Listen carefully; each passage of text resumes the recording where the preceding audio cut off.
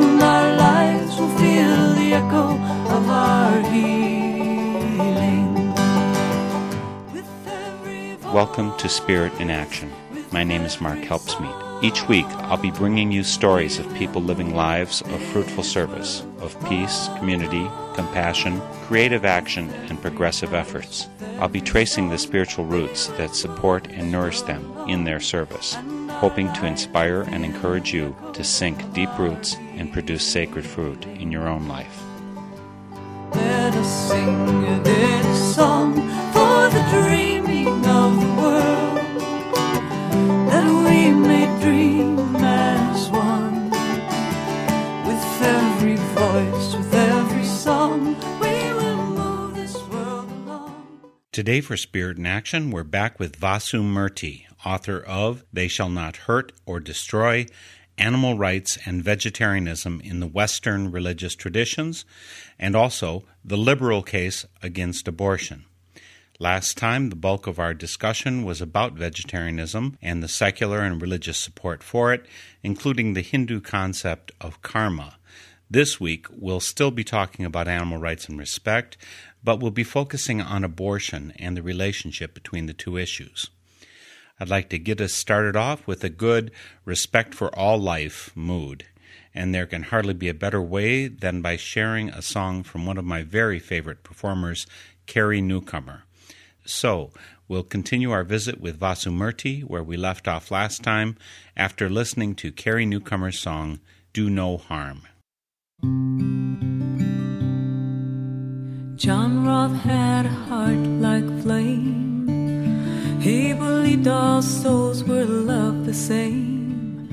He packed up his hopes and his family and moved to Ohio. There in the deep dark wilderness, with a newborn son he soon was blessed. Raised him up in the ways of the old prophets, named him Isaiah Roth. Do no harm, shed no blood, the only law here is love. We can call the kingdom down here on earth. Beat your swords in the plows, don't be afraid, I'll show you how. Lift your eyes to the skies, all is holy here. The forest people soon came near, his message to the red children clear. We can build the peaceable kingdom here, in the shadow of these trees. They planted oats and beans and maize.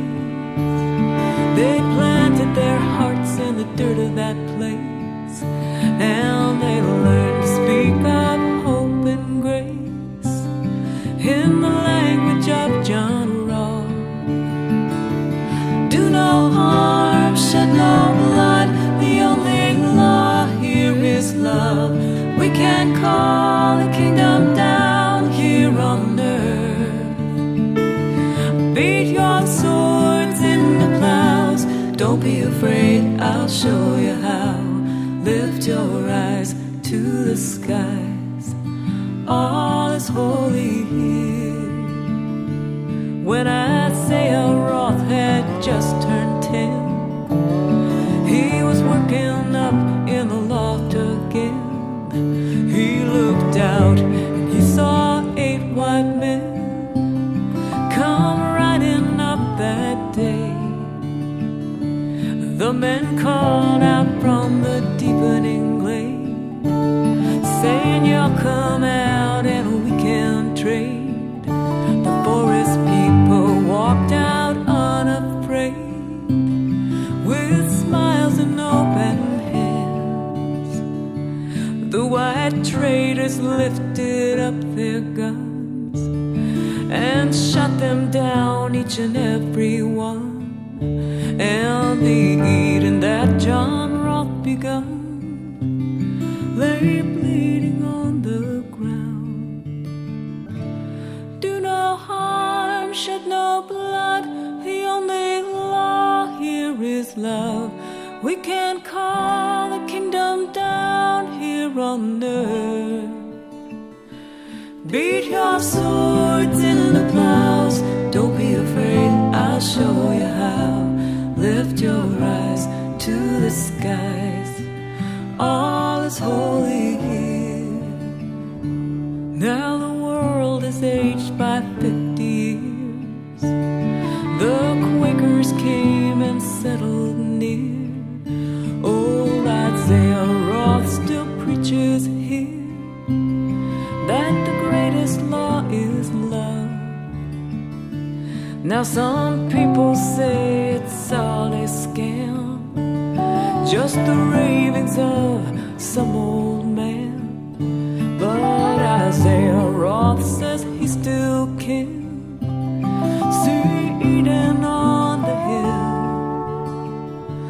Do no harm, shed no blood. The only law here is love. So there's no way you can prove that it's absolutely required by Scripture. Even if you say that, that doesn't take us very far, because we see churches taking positions on a number of issues that aren't clearly spelled out in Scripture either. Exodus 21 says the fetus is not a person. If two men are fighting and a pregnant woman is injured and the fetus is killed, they have to recompensate upon the damage inflicted upon her, not the fetus. And if the woman is killed, it's punishable by murder.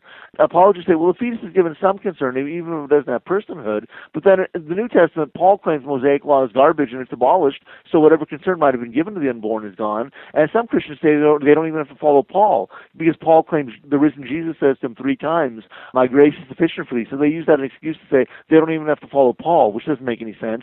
On the one hand, in 1 Corinthians chapter 6, Paul is warning drunkards, thieves, homosexuals, idolaters, fornicators will not inherit the kingdom of God. On the other hand, he's saying, 3 times, you can do whatever you want. Okay, well then why is he giving all these moral instructions to begin with? It doesn't make any sense. And the traditional understanding is that Paul had a thorn in his side and asked the risen Jesus what to do about it, and Jesus said, my grace is sufficient for thee. It was a response to a specific problem, not a license to do as one pleases. And the late Janet Regina Hyland, who was raised Catholic but went on to become an evangelical minister and a vegan and author of God's Covenant with Animals, she said they're quoting Paul out of context, because Paul in Corinthians says elsewhere, he said, keep my body under subjection lest I become a castaway and not practice what I have preached. So it's like, I agree, there's no way you can make an absolute airtight case. Regina Hyland said that herself. She said there's no way you can make an absolute airtight case. We have to argue in terms of religion's highest ideals and social progress. Of course, progressives see things that way. With conservatives, it's a lot harder to prove that. If this were the 18th century and you were trying to convince people to abolish slavery, that's not spelled out in Scripture either. So a conservative Christian might say, well, we don't have to free our slaves. That's work. You're asking us to do activity that isn't required of our faith. If it were 100 years ago, we don't have to give women suffrage or equality. That's work. You're asking us to engage in activity or effort or whatever that isn't a part of our faith. 50 years ago, why aren't the Christians supporting civil rights? Would they be saying, oh, that's work, kind of smugly and glibly? I don't know. There are compelling arguments, but it's the progressives who are responding in this direction. We see that. At least that's in my experience. The Christians who are responding favorably to the message of animal rights and vegetarianism, making bread available to feed the hungry, grain for the hungry, etc., are the liberal denominations. Vegetarian interpretation of Scripture is possible, but it's the kind of interpretation that appeals to progressives, like an anti-capital punishment interpretation of Scripture. It would be great to have the conservatives on board with this. You'd think they would understand, just like if they see abortion as a crime, and that isn't spelled out clearly in Scripture either. You'd think they'd understand, animals have the right to life. Just as we oppose stem cell research, the animal rights people are opposed to experimenting upon animals. Beyond that, there is collective karma. If we're killing animals by the billions, it comes back to us. This was documented by John Robbins in Diet for a New America. John Robbins was influenced by Eastern philosophies, Hinduism and Buddhism, and towards the end of the final chapter in his Pulitzer Prize-nominated book, Diet for a New America, he begins with a quote by reincarnationist Christian mystic Edgar Cayce, who makes a comment about karma. And then John Robbins proceeds to document the collective karma that we're incurring by killing animals by the billions in terms of the ecological crises we're facing. As one example that I've given before, if you were a Green Party activist and you were saying we should treat animals justly and humanely, but first let's address the water crisis. That's more pressing. Then the animals will come next. And I would point out, according to statistics, not just from John Robbins' Diet for a New America, but more recently in their 2007 book, Please Don't Eat the Animals, the mother and daughter writing team team of Jennifer Horstman and Jamie Flowers point out that the waste of water and other resources that go into a meat-centered diet, if we weren't killing animals, there wouldn't be a water crisis. So it might be hard to convince people that abortion and war are the collective karma for killing animals, but I'm bold enough to assert if we weren't killing animals, these problems wouldn't exist, so they have to be addressed first. You can't say, well, first let's address the abortion crisis and then animals will come next. That's a pretty bold statement. Let's talk a little bit about abortion here. What I'd like to start first is the liberal critique, as you see it, of the pro-life movement about their inconsistency. And then we'll go on to the reverse critique. During the 80s, people were always asking questions along these lines on Usenet. One woman who ironically called herself Terry, she was asking, if pro-lifers claim to be pro-life, why are they supporting war, capital punishment, etc., etc.? John Morrow responded as a pro-life, well, he was more of a liberal Christian. He said that it was his opposition to capital punishment that led him to oppose abortion. He said he supported all what he called blocking methods of contraception. Maria Krasinski, in 1999, as a Catholic lesbian on Democrats for Life, told me via personal email correspondence the correct term is barrier methods. But anyway, John Morrow said, in the Bible I read, condemning others is a good way to condemn yourself. Judge not lest ye be judged, etc. John Morrow compared discrimination against the unborn to homophobia and xenophobia. He said that he believed healthcare in the U.S. should be federalized, i.e. socialized like it is in the U.K. He said he supported sex education as well, but he disagreed with how it was taught. He said that the phrase safe sex, because it's impossible to engage in sexual activity without risking pregnancy. He said he preferred the term safer sex because, when you engage in sexual activity, you're risking pregnancy. He gave an analogy once. He said, you can engage in sexual activity. The quickest way to avoid pregnancy is the easiest way to avoid pregnancy is not to. But if you engage in sexual activity, you're running the risk of pregnancy, and you're responsible for any children you conceive. And he said, just as you can drive, the safest way to avoid an accident is to not drive. But if you drive, you're responsible for any pedestrians you hit because pedestrians have the right of way. He said, similarly, I say that the fetus has the right of way. He says, it's ridiculous to say, I have a right to engage in sexual activity and not risk pregnancy, because that sounds as stupid as saying, I have a right to drive my car into a brick wall and not expect to get hurt. You can't engage in sexual activity without risking pregnancy. He was saying, I don't even have a problem with that statement, but then he said, with taking one step further, saying, should I be injured when I drive my car into a brick wall?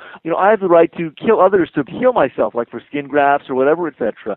Should I become pregnant because of my careless activity? I have the right to kill someone.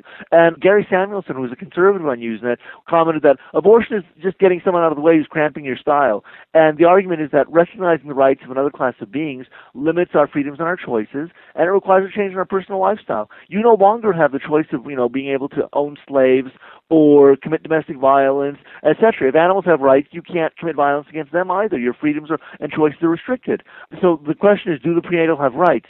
Pro-lifers focus entirely on the unborn to the exclusion of everything else, and that is how a lot of liberals see it, is that they ignore other social justice issues. So they're often asked, well, what about capital punishment? What about war? And now that animal rights are becoming a mainstream political issue, it's only fair that, pro-life conservatives be asked, well, what about animals? Now, how do you justify an extravagant lifestyle that's taking from the poor to feed the rich, etc., that can hardly be called pro-life in a literal sense of the word? If we run out of water, we die. Water irrigation makes it possible for cities to bloom in the desert.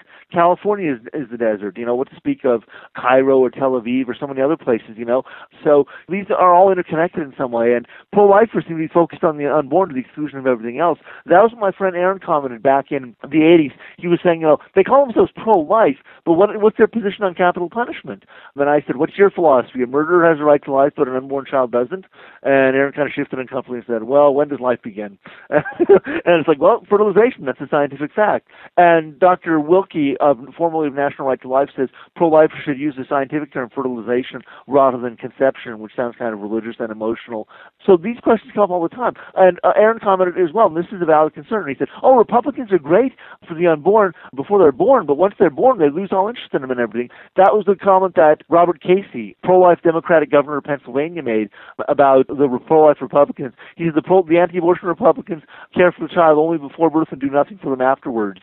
They drop them at birth. That was a comment that Barney Frank made as a Democratic congressman. He said, for Republicans, life begins at conception and ends at birth. So it seems to me social services, care for the needy, this is the area where pro-life Republicans are most vulnerable because they just seem kind of callous and indifferent in this regard. It's not just a question of fighting wars out of self-defense. We've seen adventurism abroad, not just Vietnam, but Iraq, now that Osama bin Laden has been killed, what's our purpose for being in Afghanistan? So these are valid questions, and you're going to adopt a moniker like pro-life. You had better well be prepared to live up to it, or maybe just say, well, we're really just anti-abortion. We're not really against all these other things.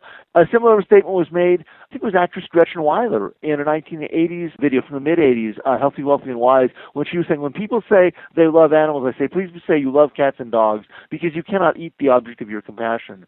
So similarly, if you're really pro-life, this is leveled all the time on the left at pro-lifers. If you're really pro-life, then why don't we see it manifest in things that you do? It's perfectly reasonable for progressives to hold anti-abortionists accountable in this regard. How do you justify a lifestyle that goes against what you believe? And if it could be shown, maybe it can't be shown directly, that there's a direct cause and effect relationship between the killing of animals and the killing of human beings through war and abortion, it'd be hard to document this in secular political language, food economy, environment, and war, and so forth. But if you're engaging in a lifestyle that is directly thwarting the cause you believe in, it should be questioned. Like, if you're a Green Party activist and you're saying, well, we'll get to animals after we've ended the water crisis, but by supporting the factory farms, you're contributing to the water crisis, you're sabotaging your cause because you're contributing to the water crisis rather than ending it by supporting factory farming. How do you justify that? It's perfectly reasonable to ask pro-lifers, if you can show a cause and effect relationship in this regard, how do you justify killing animals if it's thwarting your own causes, a pro-life activist? That was what animal activists realized early on. In literature from the 80s, they were saying, one person saying, well, I do enough for animals without having to be a vegetarian. And they're saying that's not likely, as nearly 75 times the animals are killed for food that are killed in laboratories, 500 times greater than the number killed in pounds, 30 times greater than the number killed by hunters and trappers. Similarly, like those on the left, it's perfectly reasonable to ask, well, why do you stop caring about the unborn once they're born? The conservatives might say, well, we don't think that a new government program is the way to solve these things. Well, we aren't seeing the private sector doing much in this regard, nor individual charities. I doubt if individual charities could handle it on that kind of a level that would be required. So we can debate these things, but at least first you have to acknowledge that there's a clear crisis. Diagnosis is 90% of the cure. If we want to end animal suffering, first you have to acknowledge that it's an injustice. So similarly, the pro-lifers, to give them the benefit of the doubt, maybe they do see these as serious issues, but they just feel that different strategy is necessary. That's the conclusion I come to in the liberal case against abortion, is that both the right and the left, like the Vietnam analogy, towards the end of the 1960s, both the right and the left came to agree the war was wrong. They merely advocated different strategies for ending it. So you may not agree with me that ceasing to kill animals is the solution to ending the abortion crisis. I agree that it's a bold statement, and I'm not trying to sound brash or making it either, but we don't see you proposing any other strategies. All we see are the same solutions which haven't gotten us anywhere. Pack the courts with conservatives who could easily strip us of our right to privacy, which were forming this previous decisions to Roe v. Wade, Griswold versus Connecticut and others and so forth, and it hasn't gotten us anywhere, except for what? Scalia, maybe Clarence Thomas? None of the justices have expressed interest in overturning Roe v. Wade. It seems to me that there's plenty of reasons for liberals not to take the anti-abortionist position seriously. The right wing tends to articulate it as a religious view. We rarely hear them articulate it as a secular human rights issue. Some voices do. There are intelligent voices in the pro-life movement. George Will, conservative columnist, once wrote a pro-life column in the 80s where he gave the example of his handicapped son. Others speak in terms of like the pro-choice mentality gives rise to eugenics mindset, like the March of Dimes, saying that every child should be wanted, and if not wanted, kill, is what the pro-life critics say. And the March of Dimes is also under fire from the Physicians Committee for Responsible Medicine because they endorsed experiments on animals. And so that's an area where pro-life and pro-animal people could find common ground. What to speak of the fact that on a vegan diet the world could support a population several times its present size. So that kind of does away with the argument of overpopulation, the threat of overpopulation as a need for abortion as birth control. But it's like the pro-life movement is inconsistent in a number of areas. They tend to articulate their position as a religious belief rather than as a secular human rights issue. They tend to ignore other directly relevant secular human rights issues, and what to speak of the injustices of war and capital punishment and so forth. The only people I see addressing these things is the consistent ethic movement, and I commend them for it. Well, but now that animal rights are becoming a mainstream political issue, it's reasonable to ask, well, what's your stand on animal cruelty? especially if it's thwarting the things you believe in. Why do you obsess over the silent screams of the unborn, which in that early stage of development, if there's no brain or central nervous system, it might just be a reflex action? How do you obsess over the silent screams of the unborn while ignoring the very real screams of animals? How do you justify taking grain away from the hungry that could be used to feed, clothe, and shelter human beings, and you call yourselves pro-life? So these are valid questions which ought to be asked. Why does species membership make the difference on how we treat a being? Chimpanzees share 98 to 99% of our DNA. So, you're silent or you condone the experimenting on chimpanzees while protecting mentally handicapped children. These are children like the mentally handicapped. They're never going to have the potential to exhibit the kind of rational thoughts that most humans exhibit upon full development. Why are we protecting them? Just because they're a member of our species? Previously, our moral community is defined by our race or our tribe, our nation, etc. Why should it end with species membership? Native Americans were once killed for sport. So that means membership in the human species was never the criterion for personhood. Blacks were once considered 3/5 of a person or whatever. So similarly, why should personhood be confined to the human species? These are the kind of questions that should be asked of pro-lifers. And the pro-lifers on the left, they respond when you point these things out. Cal Crossett of Democrats for Life, when I contacted her in 1995, sending her one of my manuscripts, she responded favorably and spoke to me over the phone, said she was with the anti-hunger group Bread for the World. They've advocated abstaining from meat on certain days of the week to make grain available for the hungry and so forth. She said she was a vegetarian out of concern for global hunger, which is a genuine social justice issue and a valid concern. It's not narcissistic, like wanting to lose weight or whatever, etc. That is a genuine social justice issue. The late Regina Highland, as an evangelical minister and a vegan, acknowledged it as such. I think it was PETA. I received an email from an animal rights group with an interview with Reverend Al Sharpton, where he explained the inspirations which caused him to go vegetarian and everything. And he was citing Coretta Scott King as an example. And so on the left, they're responding favorably to these things. And that was what I said earlier, was that a vegetarian interpretation of Scripture is kind of like an anti-capital punishment interpretation of Scripture. It'll appeal to the progressives and everything. And we see that. The ones who are responding favorably are the progressives. So it is reasonable. The critique of many on the left is that the anti-abortion side on the right phrases abortion as though it were a religious issue rather than a secular human rights issue, applicable to everyone. That is the second part of my question. And so the critique from the left towards the right is they're inconsistent. Is the reciprocal critique equally valid that liberals are inconsistent? They say it's important to not do capital punishment on this horrible murderer. They say it's important not to kill someone in war. But then when it comes to a human fetus, an unborn child, they say that's none of our business. That is a valid critique that is leveled at those on the left. Rosemary Botcher, past president of Feminists for Life, in writing in the Tallahassee Democrat, said as much. She said, the same people who wax hysterical at the thought of executing, after countless appeals, a criminal convicted of some revolting crime would have insisted upon his mother's right to have him killed unconditionally while he was still innocent. The same people who organized the boycott of the Nestle company for its marketing of infant formula in underdeveloped nations would have approved the killing of those exploited infants just a few months before. The same people who talk incessantly of human rights are willing to deny the most helpless and vulnerable of all human beings the most important right of all. I agree, it is inconsistent. But I've seen the opposite, actually. On the left, at least in the 80s on Usenet, the liberals were willing to concede, we might be unjustly stepping on someone here. We rarely see conservatives acknowledge that, when it comes to animal rights, we're deliberately violating the rights of animals on a daily basis without thinking about it. Or we claim our religion permits it, which doesn't go anywhere. Some religions permit abortion. Pro-lifers are quick to defend themselves on religious grounds rather than on secular grounds. We don't have to be vegetarian or whatever, and they want to be defended as well. They want people to defend them. They don't have to be vegetarian, but we don't hear them likewise say, they belong to the United Church of Christ. They don't have to be pro-life. Or they're Unitarians. They don't have to be pro-life. Or Judaism, their religion permits abortion. They don't see the fetus as a person. So, they can have an abortion if they want, etc. We don't hear them say that. That is where your moral relativistic thinking inevitably leads. The conclusion is you either have to write a book to try to show all the world's religions support the pro-life position, which would be hard to do. That was the approach taken by writer Stephen Rosen, where he tried to show in Food for the Spirit in 1987 that all the world's great religions support the vegetarian way of life. Or you can just say, well, let's not deal with religion. Let's just, use secular arguments. Secular arguments are religion neutral, and they're applicable to everyone, including atheists and agnostics. That's politics, and that is a proper forum to debate these issues. So let's go back to the broad scope of arguments about abortion. There are certainly arguments that have been captivating to me, and maybe less so now than they used to be, that said, number one, as long as the fetus cannot live separate from the woman, there's an unusual dependency, and that's what the Supreme Court ruled. They said that as long as the fetus was not viable, you couldn't do abortion. So that's a very particular condition. I don't know if we have any other equivalent of that outside of a woman. So is she required to hold to a higher level of care for this child inside her, including if maybe she got pregnant because of incest or because of rape, which are, of course, a very small number of the actual pregnancies. But the point is, do we hold her to a higher standard of responsibility? Do we compromise her rights further than we do anyone else's?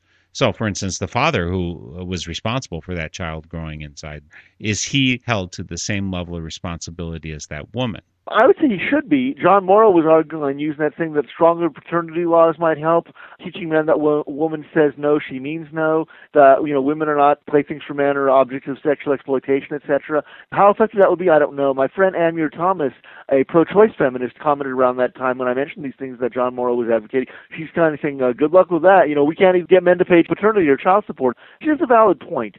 Of course, that's more law enforcement, just like arguing, well, how would we enforce laws against abortion? That's more of a law enforcement issue, and it may or may not be practical. It says first we have to agree that the fetus is a person and should be protected. Not everyone is in agreement on that. Then we have to decide what kind of strategy are we going to take to protect them once we've decided that they're persons.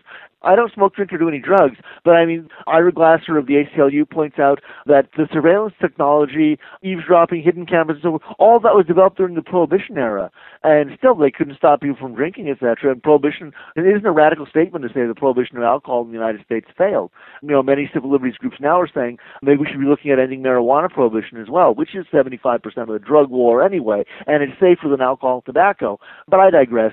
Anyway, fact is that whether or not we should turn America into a police state, etc., one nation under surveillance, is of course itself another matter entirely. First, we have to debate the personhood of the unborn. Everyone has differing views on it, secular and religious.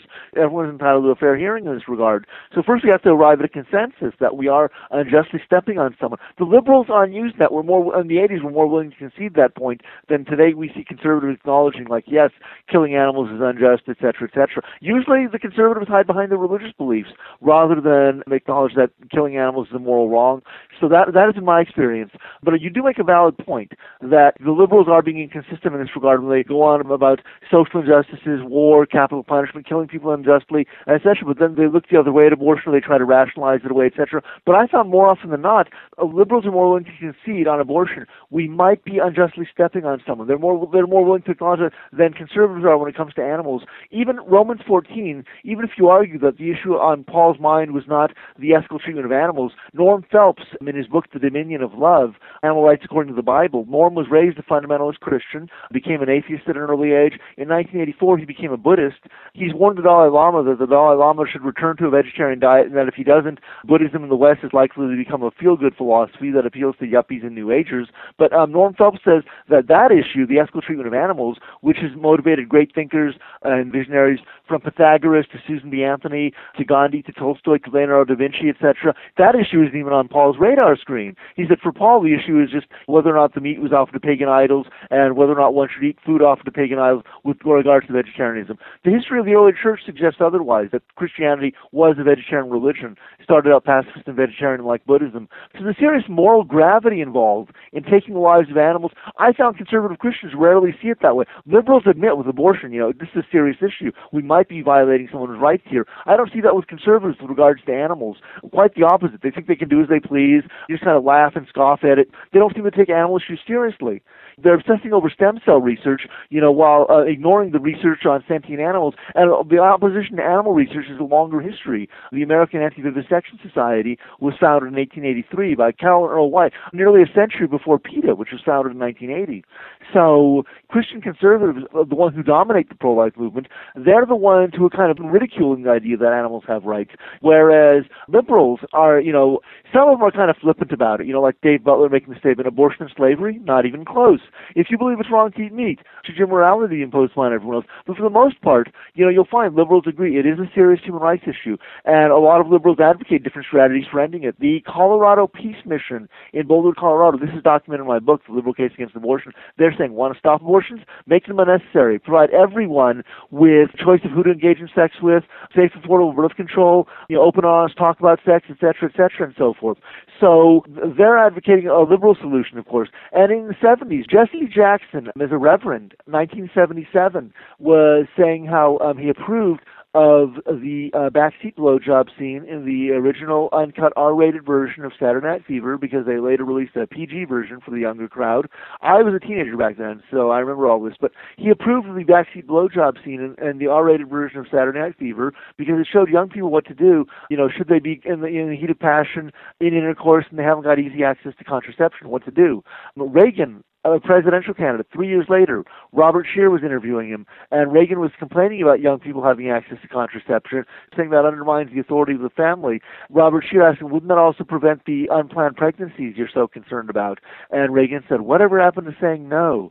Robert Scheer was saying with amazement, is Reagan out of touch with reality? Is he unaware of the changes that have happened in American society since the 60s? Reagan appeared to be out of touch in this regard and so forth. And I've noticed maybe it's deliberate hypocrisy on the part of Christian conservatives. They're enjoying the past 500 years of secular social progress.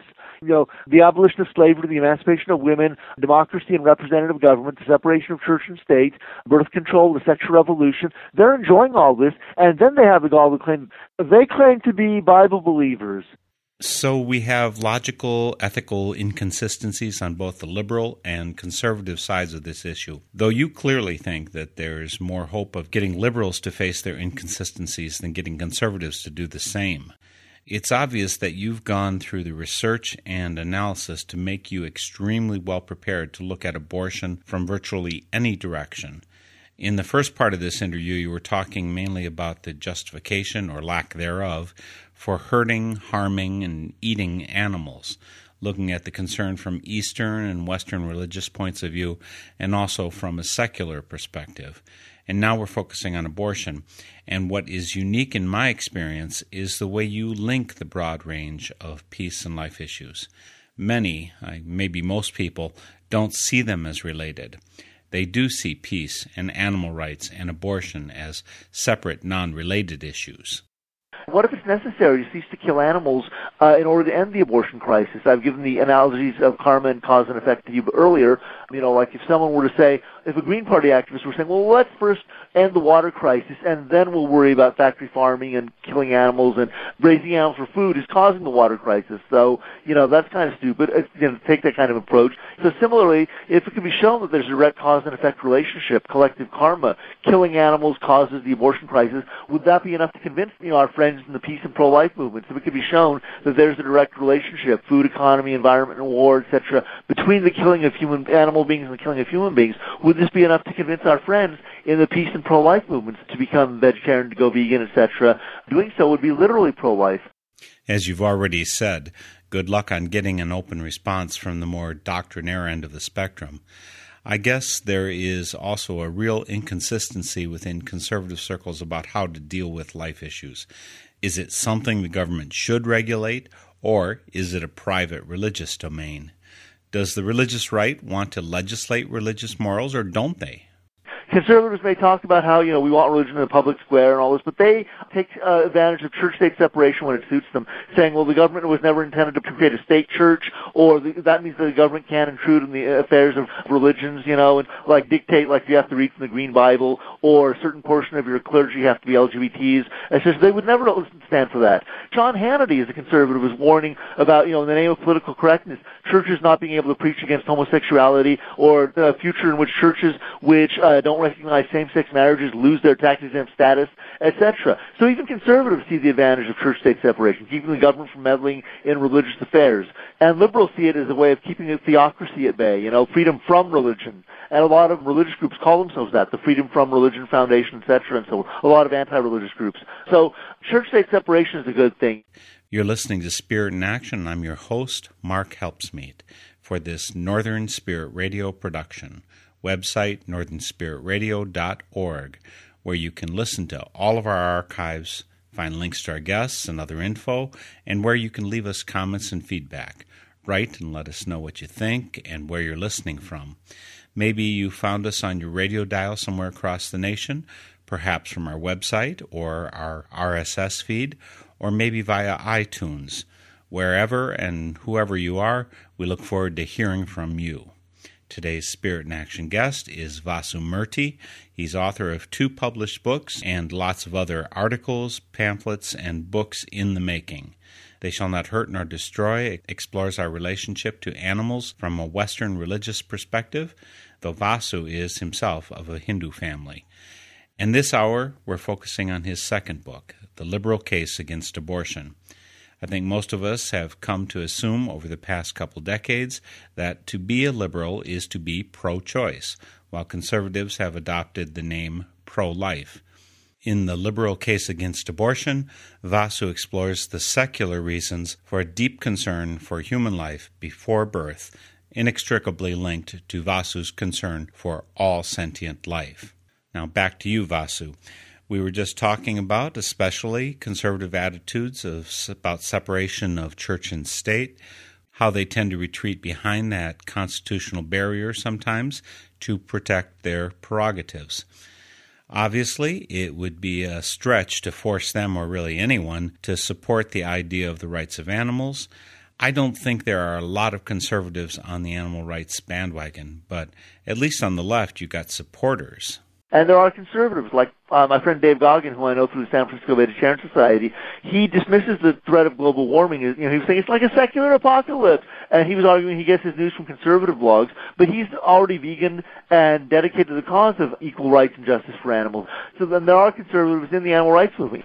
And Ingrid Newkirk was the one who said it should be bipartisan. In an interview with Jackie Dove here in the Bay Area in 1999, she was saying, just like we all agree cruelty to children is wrong, John Stuart Mill said the reason for legal intervention in the case of children applies not less strongly in the case of those unfortunate slaves, the animals. So just as we can all agree, whether you're a Republican, whether you're a Democrat, whether you're pro-life, whether you're pro-choice, we can all agree cruelty to children is wrong. We should all agree cruelty to animals is wrong. That was the approach Sharon Foster took. When I first heard her speak, Sharon Foster of Feminists for Life, she spoke at Stanford University. She was asking me, what is the position on abortion with regards to animal rights activists? And I said, we're divided. And she said, understandingly, the Children's Defense Fund is also divided on abortion. So she could immediately see the connection. Children, animals, just as differing children's advocates are going to take differing views on abortion, that's going to be expected of animal advocates too. So certainly conservatives are welcome, but I generally see the flack I'm picking up or that I'm receiving is that the conservatives are inimical to animal rights. So my experience has been, I could be wrong, Bruce Friedrich of PETA at a PETA workshop in 2008, he spoke favorably of conservatives who'd taken action on behalf of animals. He spoke favorably of Bob Dole. He spoke favorably of Pat Buchanan, of all people, and saying that, on Pat Buchanan's website, conservative website, they were speaking favorably of concern for animals and so forth. Matthew Scully, speechwriter for George W. Bush, and Sarah Palin, I think, he wrote the book Dominion. He took a dominionist position that humans have dominion over the other animals. That means we should be treating animals with compassion, and that was his take on things. He mentioned some of the worst injustices, canned hunts, the Safari Club, and, some of the worst abuses of factory farming, which is fine, but it doesn't go far enough. What's wrong with advocating veganism? What's wrong with telling others it's wrong to kill animals? Religious communities take stand on moral issues all the time, like racism is wrong, or, it's wrong to kill the unborn, poverty, social injustice. Religious communities take stands on moral issues all the time. What is wrong with saying it's wrong to kill animals? And, even among liberals, when the book Skinny Bitch was released by Rory Friedman and Kim Bardawin, it was telling young girls, how to stop eating crap and start looking fabulous. And it was well received by the vegan community here in the Bay Area. Veg News, which was a slick, trendy vegan publication out of San Francisco, they were raving about the book and everything. In secular society, even among liberals, the reaction was different. In Salon.com in 2007 or 2008, they were dismissing it as, a thinly disguised vegan manifesto. So I commented, what's wrong with the vegan manifesto? What is wrong with telling others not to kill animals? So, There's plenty of blame to go around when it comes to the crisis we face. But you first have to acknowledge that it is a crisis. Before we're going to end abortion, we have to all agree that the unborn are persons, or there has to be enough of a consensus for us to agree on that the unborn are persons and are being unjustly killed. I don't see that happening. The Christians aren't exactly approaching people of other faiths, like the Hindu community, in a spirit of friendship and understanding. The Bhagavad Gita is one of the world's great scriptures, like the Bible or the Quran. Does Krishna discuss abortion in the Bhagavad Gita? What's your take on things? Do you believe in karma and reincarnation? What strategy should we be pursuing to end the crisis? Do you even see it as a crisis? Some religions don't regard the unborn as persons, so they don't see a crisis. Even in secular politics, when the Webster decision was going before the Supreme Court, in the spring of 1989, there was that huge rally, pro-choice rally in Washington, D.C. There was a liberal politician, a Democrat, who was speaking before the crowd, and he was saying, kind of glibly, we haven't killed anyone. We've saved women's lives. Not seeing the unborn as persons. There's a blind spot when it comes to liberals, when it comes to the unborn, and with conservatives, the blind spot is with regard to animals. Pro-life literature shows a ultrasound photo of an unborn child and says, when they tell you abortion is a private decision between a woman and a doctor, they're ignoring someone. And it shows the ultrasound photo of the unborn. Similarly, conservatives are ignoring the killing involved with animals. Where do you think your meat comes from? You know, an animal has to be killed. You haven't got the guts to kill an animal yourself. You pay someone else to kill the animal for you. Then you go around ridiculing vegetarians as being weak or whatever. And then you go around saying, you know, like, we're omnivores. What kind of omnivore or predator pays someone else to kill the animal for them? And it's causing all these other problems. We're inflicting all this, you know, we're clogging our arteries, inflicting all kinds of misery on our bodies and upon the environment. Somehow, you know, we've deluded ourselves into thinking we need meat to survive, when actually the opposite is true. My own personal experience and political activism has been that the liberals concede abortion is not just a religious issue, it's also a human rights issue. Some liberals do see it as purely a religious issue, like, oh, you're born again, you know, so, you know, your views on abortion don't apply to me. But I've yet to see the conservative side acknowledge, with regards to animals, that it is a serious moral issue and that they really ought to be addressing it. And there's plenty of scope within the pro-life movement for them to see the direct connections. If pro-lifers have trouble seeing it as a direct pro-life issue, like a sanctity of life issue, the way a lot of pro-lifers look at abortion and euthanasia, for example, there's no reason why they can't see it as a directly related cause, like women's rights and civil rights. Rose Evans, who published Harmony, Voices for a Just Future, a peace and justice periodical on the religious left, she told me on one occasion that the abolitionists didn't take women's suffrage seriously. They were saying things, oh, we'll get to that in the future, blah, blah, etc. And that's the reaction I encounter from a lot of pro-lifers, the religious kind, certainly, when it comes to animal issues. They don't see it as directly relevant. But if it could be shown that it is a solution to the abortion crisis, would they be willing to listen? And at the very least, they should consider it as a possible solution, like the Vietnam analogy I give at the end of the liberal case against abortion. Both the right and the left were advocating different strategies for ending the war. Nixon claimed to have a secret plan. George McGovern said, I have no secret plan. I have a public plan. I will halt the bombing on Inauguration Day. In either case, they were advocating different strategies for ending the war. Similarly, the right and the left, they have different strategies for ending the abortion crisis. But first you have to acknowledge that there is a crisis to speak of. I just see a lot of resistance coming from the conservative side. That has been my own experience. I could be in the wrong. Again, They Shall Not Hurt or Destroy has gotten a very favorable response from Christian vegetarians and vegans, of whom I have the deepest respect. Whether their political leanings are liberal or conservative, for many of them I do not know. Rachel McNair, I don't know, you know Rachel, yeah, we've talked about it. You know Rachel personally. And in the course of her own activism, she's made friends with those on the conservative side of the political spectrum, although her views are very much those of a political liberal. Are you able to connect with people on the not progressive side of the spectrum? Are you able to connect and talk and advocate in those areas? Because you do have, as they do, concern about abortion. Are you able to communicate with them? In certain instances, yes. When Kel McMahon, a Protestant pastor, contacted me, I think it was in 2004, he cited the example of, you know, like the Bible doesn't really seem to support a vegetarian message. Certainly with Christianity, he was saying, he gave the example of the parable of the return of the prodigal son in Luke's gospel. You know, how the father says, you know, when overjoyed that his wayward son had returned, he says, you know, kill the fatted calf. He doesn't say break out the veggie burgers. That was Kel McMahon's take on things. And I said, that's true. And I cited the example of Christian theologian, I think he's a Presbyterian minister, or was, Dr. Upton Clara Ewing, who cited that parable suffered a deliberate interpolation by later generations of copyists, because it looks kind of tactlessly exposed. The father is saying things like, bring forth the fatted calf, And killing an animal is seen as the only way to celebrate. And the other son, who had never left his father's side, was saying things like, "Thou never even gave me a kid that I might make merry." And Dr. Ewing comments, wine is the traditional way to make merry, even in the Bible, etc. Not killing animals, and suggests that parable might have been messed with. What I said to you earlier, I said to Kel, was if you're a biblical literalist, I might not be able to convince you, but there are compelling reasons why vegetarianism, the values it represents, are at the core of Christianity, and why it's consistent with what Christianity teaches. And Kel can see what the point I was trying to make is, if you're talking about sharing your bread with the hungry, if you're talking about feeding the poor and clothing the naked, as Jesus commands, you'll find it easier to do these things. You're thwarting your own cause on a meat-centered diet. Even Peter Singer asked that question. He said, those who say humans come first, what are they doing eating meat when that means not just the majority of animals are being killed for meat, but also 40% of the world's grain or whatever is being fed to livestock, resources that can be used to feed the poor. Peter is now challenging those who think they can be environmental activists to go vegan if they really care about the planet. So on the left, these issues are slowly making inroads. On the left, they're debating, grain-fed versus grass-fed, factory farming versus free-range, locavores, sustainable agriculture. Now, obviously not everyone on the left is vegan, but at least these issues are being discussed. The right doesn't even give these issues the time of day.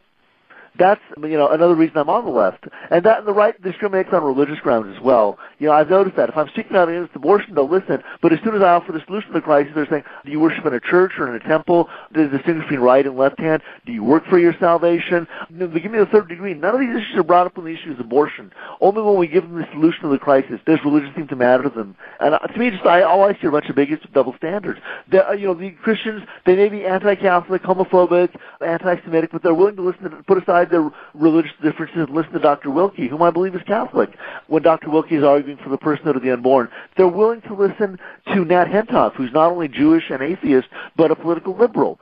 So they're willing to put aside their differences, even political differences, to listen to those outside of the faith or on the other end of the political spectrum, and those who do not believe in God. But when it comes to animals, if the message were coming from a Christian conservative, if it were coming from G. Gordon Liddy or Bob Dornan or Robert Smith of New Hampshire, former senator, or Bob Barker for that matter, persons who have won PETA awards and are conservative Republicans, would you be listening? There doesn't seem to be any logic for their reluctance to take to animal issues. And it's not like they're being converted to another religion. They can listen to the voice of their own tradition. It's not sectarianism that's motivating, because they're willing to, on abortion, they're willing to listen to others outside of their religion. It's obviously not politics either if they're willing to listen to people on the other side of the political spectrum.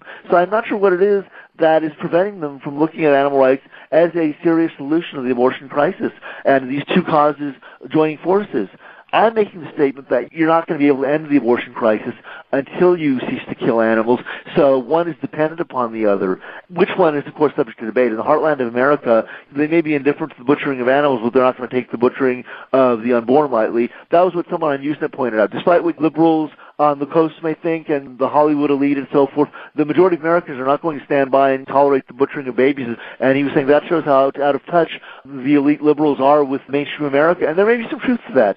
Part of the problem is that the pro-animal people themselves don't really know how to connect with the pro-life community in this regard. And I've often wondered about that. If you're pro-life, wouldn't you prefer to hear a message from people who share your values, like faith in God, and who are opposed to killing the unborn on human rights grounds, etc.? Or would you prefer to hear a message from cynical, atheist, agnostic types, like Peter Singer or Ingrid Newkirk or Bill Maher, for that matter? Who would you prefer to hear the message from? But I'm taking the position we got to end the killing of animals, and then all these other crises, including the abortion crisis, see how the world will change and how these crises will come to an end. PETA and animal rights literature, they rarely reach out to the religious community. PETA began to do so, but even then, when Bruce Friedrich, who was with the Catholic worker community and in a Catholic worker house in Washington, D.C., the Dorothy Day Catholic Worker House in Washington, D.C., Bruce was saying how PETA sent out literature to Jerry Falwell and Pat Robertson and these other religious leaders saying, Jesus wasn't a Essene and the Essenes are vegetarian, so the Christians should be telling their followers to be vegan and not to consume animal products, etc., etc. He was saying that the reason for doing so was, he said, we want to piss off the fundamentalists. And I was like, well, I can appreciate where he's coming from in this regard. It's like, we should be looking at reaching out to them as potential allies, not trying to alienate them. There's enough of that going around already. There isn't enough communication between these two groups, and neither side seems to understand the other, and that's part of the problem. Well, Vasu, we've covered an awful lot of territory, both about vegetarianism and abortion, about Eastern and Western religions. Again, your books are encyclopedic in their content, and I think as people could tell by just listening to you, you've got a command of a wide range of literature, history, of ethics, of logic. It's impressive. If they pick up They Shall Not Hurt or Destroy Animal Rights and Vegetarianism in the Western Religious Traditions, if they pick up The Liberal Case Against Abortion, which may go against some of their assumptions, I think they'll find closely reasoned, closely evidenced arguments that are worth engaging with. If they do that, I think the world will be better for it. I thank you so much for the research, clearly the passion that you've brought to this, and I thank you for joining us for Spirit in Action. Thank you for taking the time to interview me. We've been visiting today with Vasu Murthy for Spirit in Action. You can hear the first hour of my interview with Vasu at northernspiritradio.org, and you can find more info on him and his writings by following the link on my site. I hope you found this whole discussion illuminating. I know Vasu Murthy's research and insights have opened whole vistas for me.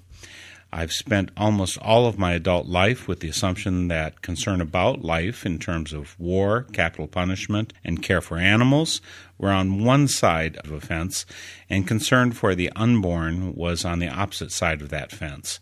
And I count it as a failing on my side that I didn't realize that there were people out there seamlessly combining them, as the folks in the Consistent Life movement do. I should have known better, especially because I was fond of a song from back then I heard about the mid-'70s by a group from Tyler, Texas called Gladstone. The song seems to question conventional wisdom and values about marriage and war, pushing the liberal edge of the time, but also questioning an acceptance of abortion simply because it was now legal. We'll take you out for today's Spirit in Action with a fine song by Gladstone, A Piece of Paper. I'll meet you next week for Spirit in Action. In order to form a more perfect union, a man and a woman become husband and wife. A piece of paper says they'll start a new life. A piece of paper says it's all right.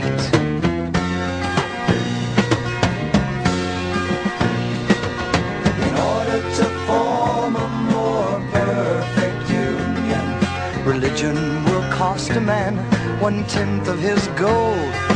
A piece of paper says he's redeemed his soul. A piece of paper says he's all right. You know paper is only paper. And you know people, well, they try to be good. Some folks live by others' paper. Some folks live like they should.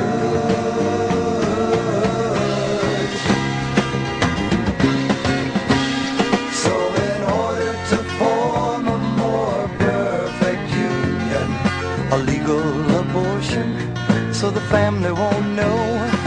A piece of paper says the problem won't grow. A piece of paper makes it all right.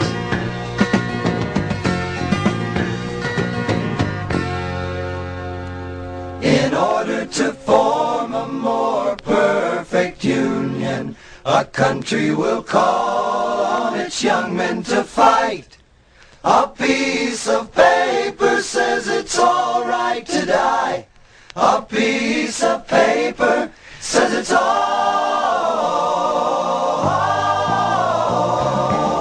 right. A piece of paper says it's all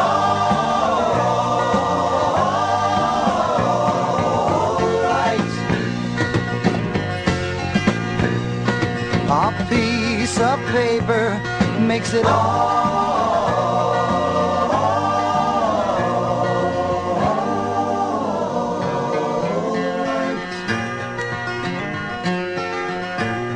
It's all right.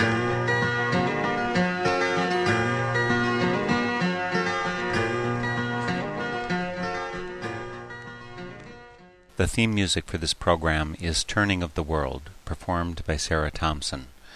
This Spirit in Action program is an effort of Northern Spirit Radio. You can listen to our programs and find links and information about us and our guests on our website, northernspiritradio.org. Thank you for listening. I am your host, Mark Helpsmeet, and I welcome your comments and stories of those leading lives of spiritual fruit. May you find deep roots to support you and grow steadily toward the light. This is Spirit in Action. With every voice, with every song,